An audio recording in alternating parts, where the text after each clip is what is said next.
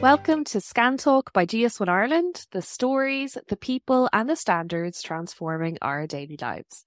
I'm Fionnuala Malone, Digital Marketing Manager at GS1 Ireland, and today on the show I'm joined by Sustainability Consultant Sarah Blake. So welcome to the show, Sarah. Thanks so much. Thanks for having me. I'd love you just to introduce yourself, what you do and your business. Okay, so I have a couple of paw prints in sustainability. The first one is Earthology, as anybody who's watched the video can see behind me. And Earthology does talks, workshops and strategy for businesses who want to take more steps in sustainability. So we get people on their sustainability journey.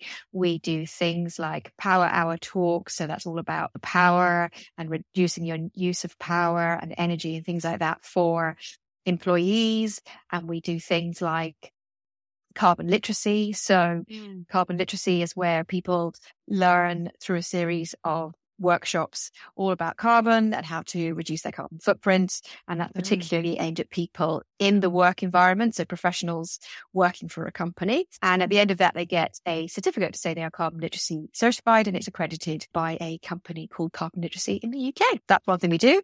And the other thing is we do help companies get B Corp certified. But we dive into that a little bit more in detail later. And then we have a sister company called Green Zebra, and that's very much on a mission to get SMEs to go green. So we have an 8-pillar workshop program. And what that does is it takes everybody through waste, energy, water, transport, supply chain, biodiversity and people, and then finally onto strategy so that they can set up a sustainability and strategy policy for their website. Brilliant. So, yeah. So it's a huge area, really. And I think it's obviously something that everybody's talking about at the moment, which is brilliant. And I think it can be hard for business to know even where to start. Like you said, you mentioned all the different areas that sustainability can touch. And for somebody, maybe a business owner who's looking to get started, looking to take those first steps, what would you recommend? How would you advise them where to start? Yeah, so the where to start can be a little bit overwhelming, I think, for some people. But one of the really good places to start is actually something that you guys are involved with and myself, which is a Planet with Purpose. That's on the Enterprise Nations website. And it is like a little diagnostic tool where people can go on, they can put in where they're at, they can get advice, and the tool will push out kind of some suggestions to them of what they can do. We actually have a similar thing on the Green Zebra website, a little bit more basic. So if you're only right at the very beginning, that's also a good place to start. And actually, there's also a climate action kind of calculator on the government website. So Climate Toolkit for Business. And again, you can just start putting in what you think is your carbon footprint, and it will spit out suggestions of things to do and ways forward. But I would suggest the main thing is that people just start somewhere. That's really the thing. So start with your carbon footprint, and your baseline of your waste, energy, water is a really good place to start. And where do you think Irish businesses are at when it comes to sustainability? Like looking at maybe the businesses that you've worked with, are we at the very beginning? Are we making some steps? What's your opinion on where businesses in Ireland in particular are at? I think Friends of the Earth recently gave the Irish government a little scorecard, and I think we came up somewhere at a kind of C+ or something like that. Okay. I think we're in the could do better stage for sure. Yeah, lots of room for improvement. Yeah, absolutely. There's a lot of businesses out there. If you are certainly retail, if you're exposed to the forefront of a demand for sustainability, less packaging, all those kind of things, I think you're already on the way. If you are a services business, or you don't quite have that kind of need, or you haven't yet seen it in tenders, that kind of thing, then I think you're a world away from perhaps where you need to be. So there's a huge disparity at the moment. I would say 20 to 30% of companies are engaged, but there's a huge group out there who just don't know where to start and who are going, I've got more important things, energy crisis, etc., to worry about right now. Yeah, for sure. And it was actually interesting. I saw you speaking at the Festival of Female Entrepreneurs. And I know one of the entrepreneurs on your panel was saying that she was a product-based business and she was looking to move into retail, and she was finding that the retailers were asking for a list of what are you doing sustainability-wise, what's happening, where are you getting your products. So there does seem to be pressure coming from retailers to get suppliers in that are more sustainable, which is great to see. Might be the spur on that maybe some smaller businesses need moving on their sustainability journeys. Absolutely. You can see it in the public sector. The public sector right now have a very strong campaign to reduce their energy use given the current situation in costs. So for a lot of businesses right now, especially if you are in a factory or that kind of thing, you really are looking to suppress that curve of energy prices rising. They say never waste a good crisis. So it's an absolute opportunity right now to look at energy use for a start. In turn, that will immediately cut your carbon footprint. So that's a great way to get people on board and get them engaged. Can you give us some examples maybe of some businesses in Ireland that you think are doing well when it comes to sustainability? I know from my experience talking to entrepreneurs, it's the young entrepreneurs coming up that are the most educated and the most committed to sustainability, which is great to see. What's your experience of that? Yeah, and I think that's probably right. I mean, anybody who's starting out right now, they know that sustainability is a big thing, whether they're into it or not. I think a lot of investors, and again, we saw that from the Festival of Female Entrepreneurs, the investors were talking about having a sustainable business in order for them to invest in you.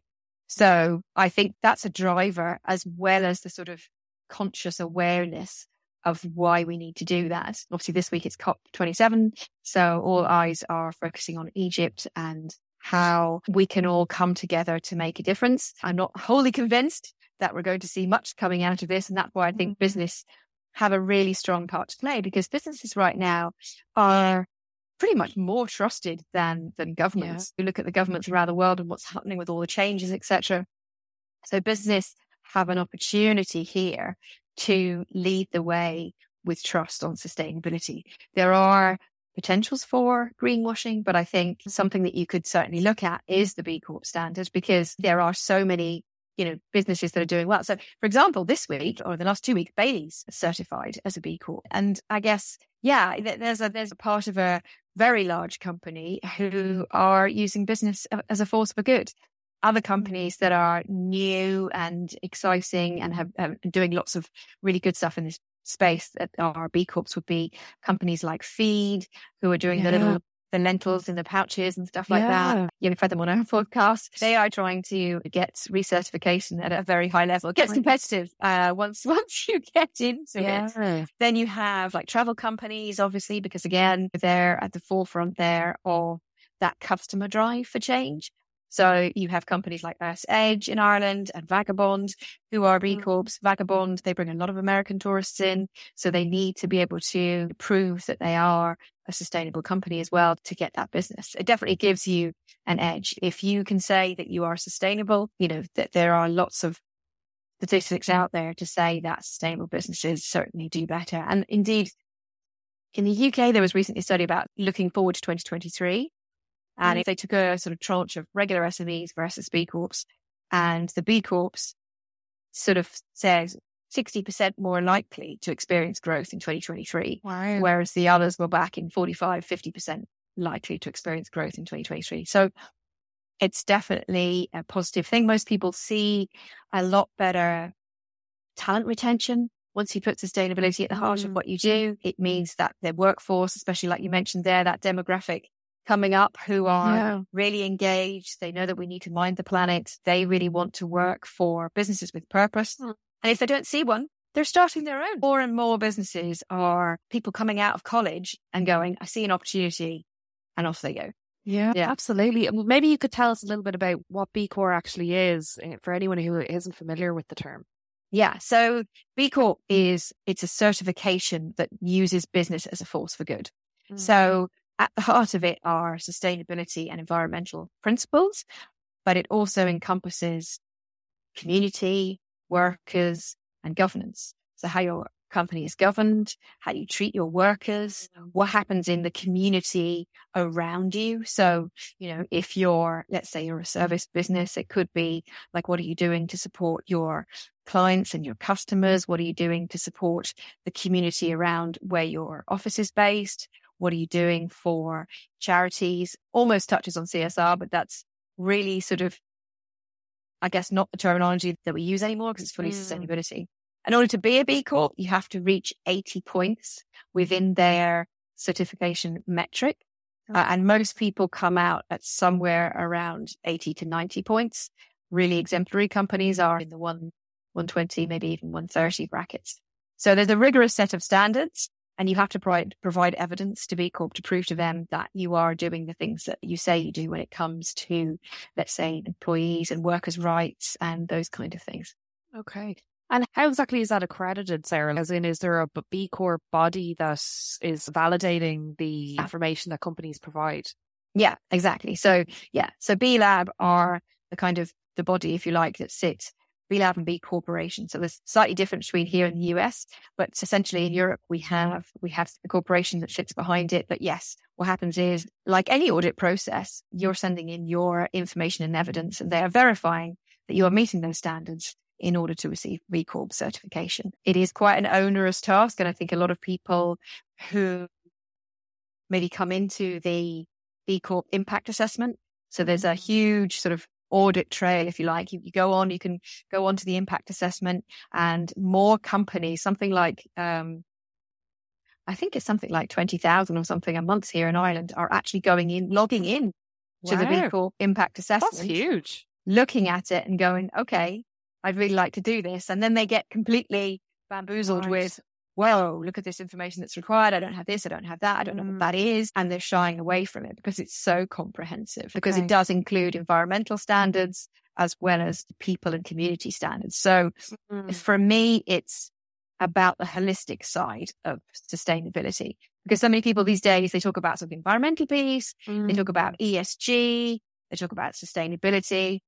And ESG to me is almost like, if you're an investor looking at a company, you're going, okay, what's their ESG policy? Where are they at? It's the investor needs that you're meeting, whereas sustainability is really about what you're doing within the company itself to meet those requirements. And that's what B Corp does. So it really is an amazing badge to have.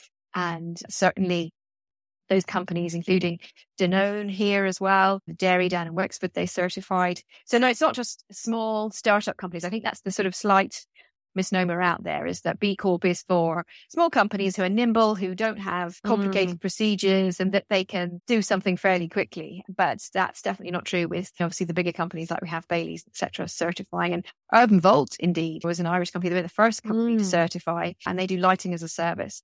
And they're not small. It's something that every company could look at, not just startups. And how does the process work? Is it something that you pay for? Like, how do you actually get the certification once you do the paperwork and the kind of verification? Okay, so there's the process, if you like, depends on the size of company that you're at. So some really big companies will have to flag themselves, if you like, in the first instance to B Corp. And certainly if you're thinking about doing it, you can get in touch with us. But the first thing to do is to go into the impact assessment. You should go through all the questions. You should see where you have the policies and procedures and things in place, where you need to improve on that. And the system itself has what we call little sort of goals and bookmarks. So you can star things as a goal to come back to in 2 or 3 months' time. If you know you need board approval, for example, because there's something called mission lock, which means you have to write into your constitution, company constitution, that you're going to protect the shareholders and you're going to use business as a force for good. So a lot of companies that do gain 10 of the 80 points, which is an easy win for people looking to gain points. But once you've gone in and done that, for most companies, it's €250 to send your application off, essentially. So you just alert B Lab that, yes, I have done it. I filled out the disclosure questionnaire, which is all about if you might be a business that's involved in some areas that they may have issues with. It could be gambling or alcohol or all those kind of things. And then you hit submit, you pay your money, and then they come back to you and say, okay, we see that you've done this amount of work. We're going to assign you an analyst. And while we're doing that, you've got 3 to 6 months with which to make sure that all your policies and procedures that you've stated you have are up to date. And then you'll have an analyst come back to you, and then they will go through what you have stated you have with a fine-tooth comb. Wow. And would this be seen as the gold standard when it comes to sustainability? Yeah, I very much think so. There are plenty of companies, though, who are B Corps who also have gone for science-based targets. So they've decided that in terms of their carbon footprint, they're going to stick their colours to the mast and say, okay, we're going to go for net zero by 2030 or 2050. I certainly think 2050 is way too late. We want to be aiming for 7 years because the tipping points are coming thick and fast. So we definitely, the faster we move, the better. And the faster we move, the better, because if, let's say this was when we had the kind of data privacy laws come in and everyone was panicking and they all left it till December, let's say the 15th or whatever they're coming in. We can't do that with sustainability. We can't leave it till, 2040 and say, oh, now I'm going to reduce my carbon footprint, because the curve will be so much bigger than if we start now. We'll see a much better curve in terms of reduction. So I would say if there's any company out there thinking, oh, this is something I need to do, I would say you do it sooner rather than later. There are other standards out there. So ISO 14001 has some SDGs in it. So has some kind of alluding to sustainability. In my experience, it goes some way, but it doesn't yet go far enough. They might still bring out something that is a bit stronger. But I think for where we need to be, we need a lot stronger regulations. And that is coming from the EU probably in the next 2 or 3 years. We've seen things like the Right to Repair Act, universal jacks, let's say, for the phones and things like that, where it's we're not planning for obsolescence, we're planning for reuse. So that this concept of the circular economy, where you go from our traditional economy of take, make, waste, to the circular economy where things are coming back in for repair. You might in the future not even own a washing machine. You might just rent it. It might be a very nominal fee every month, but if it breaks down, what happens is you can just send it back and they'll repair it, as opposed to all these washing machines piling up and having to go and be broken down by their metals and things like that. Yeah. Hopefully we should get to a stage where things are modular and therefore easily repairable. God, that'd be brilliant, wouldn't it? Like from so many different points of view, like not even environmental, but like you said, it's interesting, like you were saying there, if anyone's thinking about doing this, doing it now rather than waiting till 2040. And it's not just an ethical and a moral decision, it's a business decision as well. Absolutely. Like you said, it's in terms of retaining talent, attracting talent, increasing growth, and for all of those reasons. So definitely something that every business needs to be aware of. You touched on greenwashing, Sarah.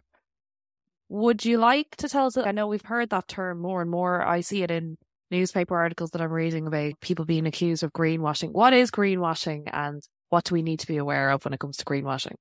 Okay, so I think a really good example of this was in the press recently, where Shein, that kind of high volume, low value entity, and they brought out an app to resell on their own platform Shein clothes. And yet, on the other hand, they are still manufactured like, crazy. So on the one hand, they're still using up all the finite resources of water, energy, all the lakes, all the water that goes to make cotton. And to be fair, she mainly used polyester. It's all made in plastic, polyester.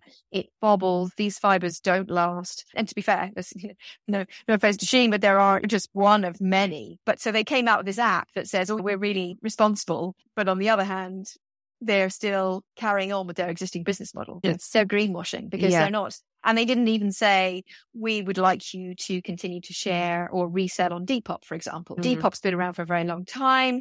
I see Shein stuff on Depop all the time. I actually am an avid fan. It's not just for the teens. I managed to get a lovely pair of, let's say, branded leggings next to nothing and half the price. So it's well worth buying secondhand because the carbon footprint just is halved instantly. But so that's an example of where a company does one thing and says another. So people do want to be very careful. You want to be very transparent about what you're doing. And I think let's take Compost, for example, right? They said, I think it was by 2025, we're going to have an all electric vehicle fleet. And then came COVID. And then came all the issues we're having with trying to get electric vehicles and cars on board. And they said, hands up. It's actually just not physically possible because the cars and the vehicles and the little vans are just not out there. So we thought that we would be able to do this, but actually now we can't. And here's why, and here's what we plan to do about it. So at least they have been very transparent about what's happening. Yes, they had a plan. Seemed like a very achievable goal, maybe 2 or 3 years ago, but lots has happened since then. So I think it's just making sure that you are honest about your doing and what's not worked. Yeah. Exactly. And I think as long as you do that, and that's about trust as well, building trust with consumers, as long as you're honest and saying what's happening, that's really important and interesting. I think that is the number one thing that kind of hits the press right now is when the somebody gets called out. And I think that's why people are, and businesses are certainly a little bit afraid to act, because they think if we do this, say, for example, you say we're carbon neutral. Carbon neutrals means that you can just offset all your emissions and still be doing harm. Yeah. Net zero means you've pretty much reduced your emissions to net zero, and you've got maybe 5, maybe 10% of things that you just cannot at the moment reduce to zero. And so therefore you offset them. So again, it's just to be wary of all the different terminology. There's also carbon negative, climate positive, and carbon positive. And these all mean, for example, Microsoft. So they're saying they're going to be carbon positive because they are going to offset all of their historical emissions. And not only that, they are going to go above and beyond so that they go below the kind of net zero so that they actually have a positive impact on the planet. Wow, that's very ambitious for a company the size of Microsoft, and such a company that's been around for such a long period of time as well. It can be harder to deal with those legacy issues. Do you think, you've mentioned a couple of different kind of phrases there that you hear about, net zero and carbon neutral and all of these different phrases that people hear nowadays, zero waste. And do you think consumers understand these terms? Do you think there's a good level of education among the general population when it comes to... Because I think if I heard the term carbon neutral, I'd kind of think, oh, that's great. You kind of think that's the same as net zero. But actually you're saying, no, they can just buy a lot of carbon offsetting initiatives.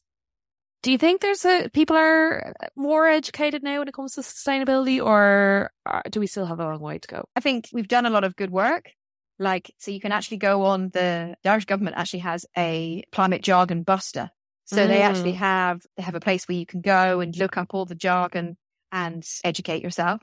I think in sort of journalism, we're seeing a switch now. RTE have been called out too many times for saying, what wonderful weather it is, even when it was 30 degrees and it really shouldn't have been. So their journalism as well has come along. And I think even the addition of things like the Journal doing their monthly kind of newsletter on climate change and being at COP27 is amazing, because it makes it more accessible to perhaps people who hadn't seen that information before.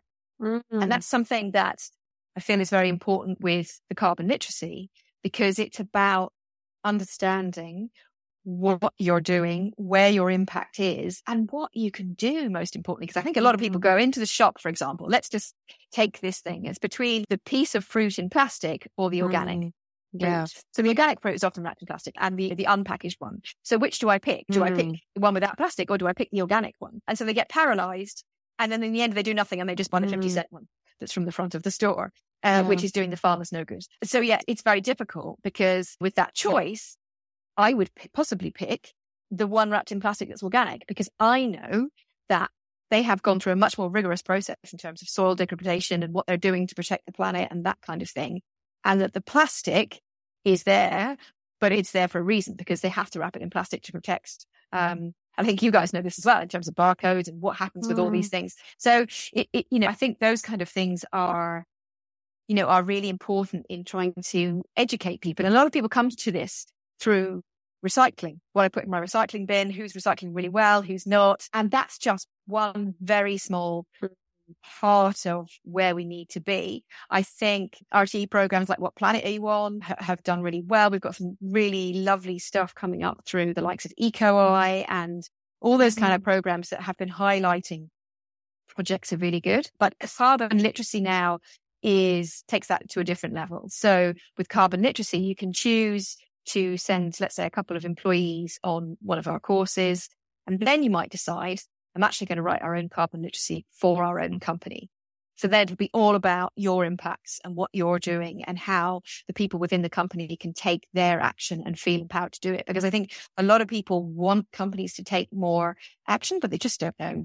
They just don't know where to start. How would you start that conversation with the CEO who is very uninterested, let's say, in sustainability? And then you have to start talking about money saving, and it's having the right angles and knowing what to do. And I think for some people that can be a difficult place to start. The other place that's a really good place to start is Friends of the Earth.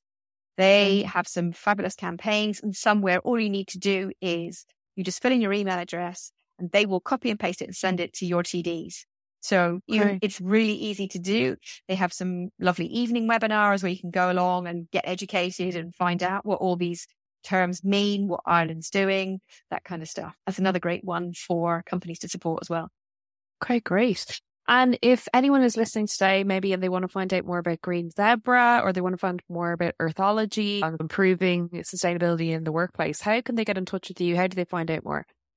Okay, Earthology is earthology.ie. Green Zebra is greenzebra.io. And the best place is probably Sarah at earthology.ie. So it's EARTHOLOGY.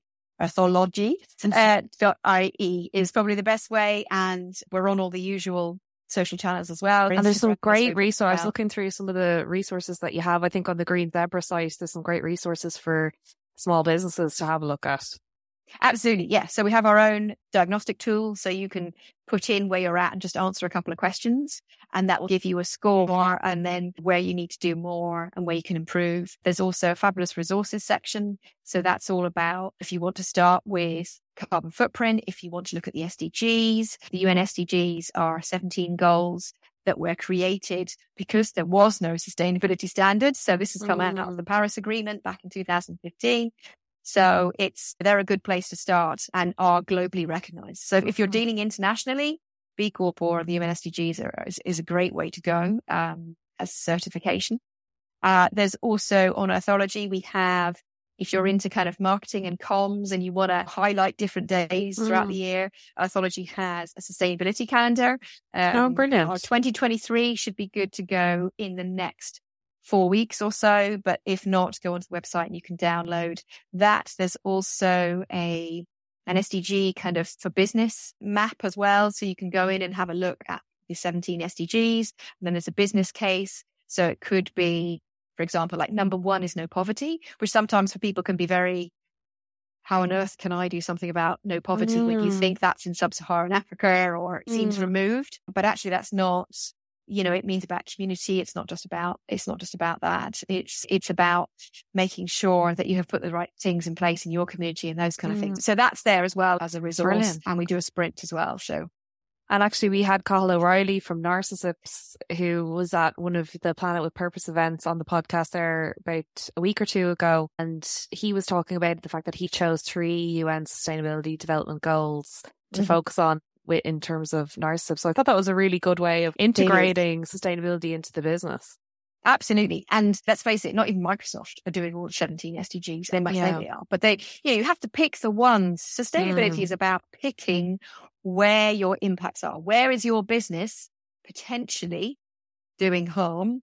Work on that. Those are the things where you need to work on the SDGs that have the most impact for your business. So it could be, let's just say you're in water, you're in plastics or whatever it might be. You might pick life on land, but you also might pick life below water because plastics end up in the sea. And so you're like, okay, we're really going to focus on SDG 15 and 14. Or you might say, actually, do you know what? We really want to do lots about climate action. So, for example, Earthology would be very focused on SDG 13 because that's climate action.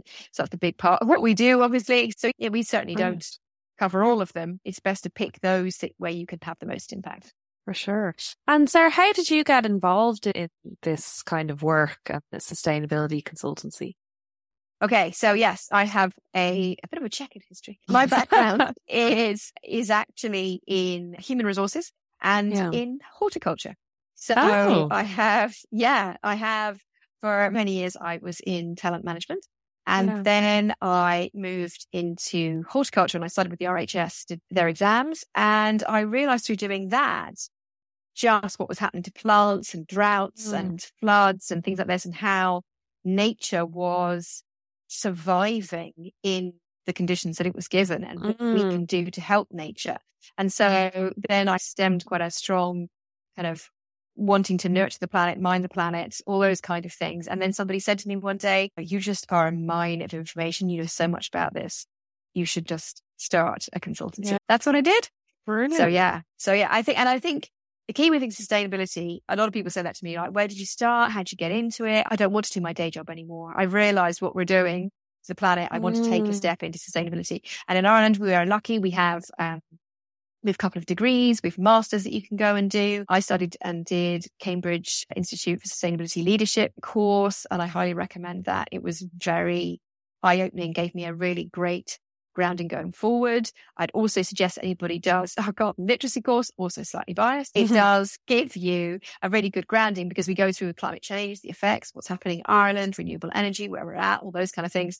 Then we look at what you can do about it, both at home and at work. And then we go through finally how to talk about climate change, how to have that impact within the work environment, and perhaps some steps forward that people can take to have an impact where they work. Brilliant. Listen, thank you so much for coming on the show today, Sarah. It was really interesting and informative, and great to get the information from somebody who really knows their stuff and knows what they're talking about. So thank you so much for sharing that. Yeah, and it was lovely to be on. Thanks for having me. Take care. Thank you to our contributor today, to sustainability consultant Sarah Blake of Earthology and Green Zebra. Today's episode of Scan Talk by GS1 Ireland was presented and produced by me, Fionnuala Malone. You can subscribe to Scan Talk on Apple, Google, Acast, or on our website, gs1ie.org/podcast. Talk to you next time.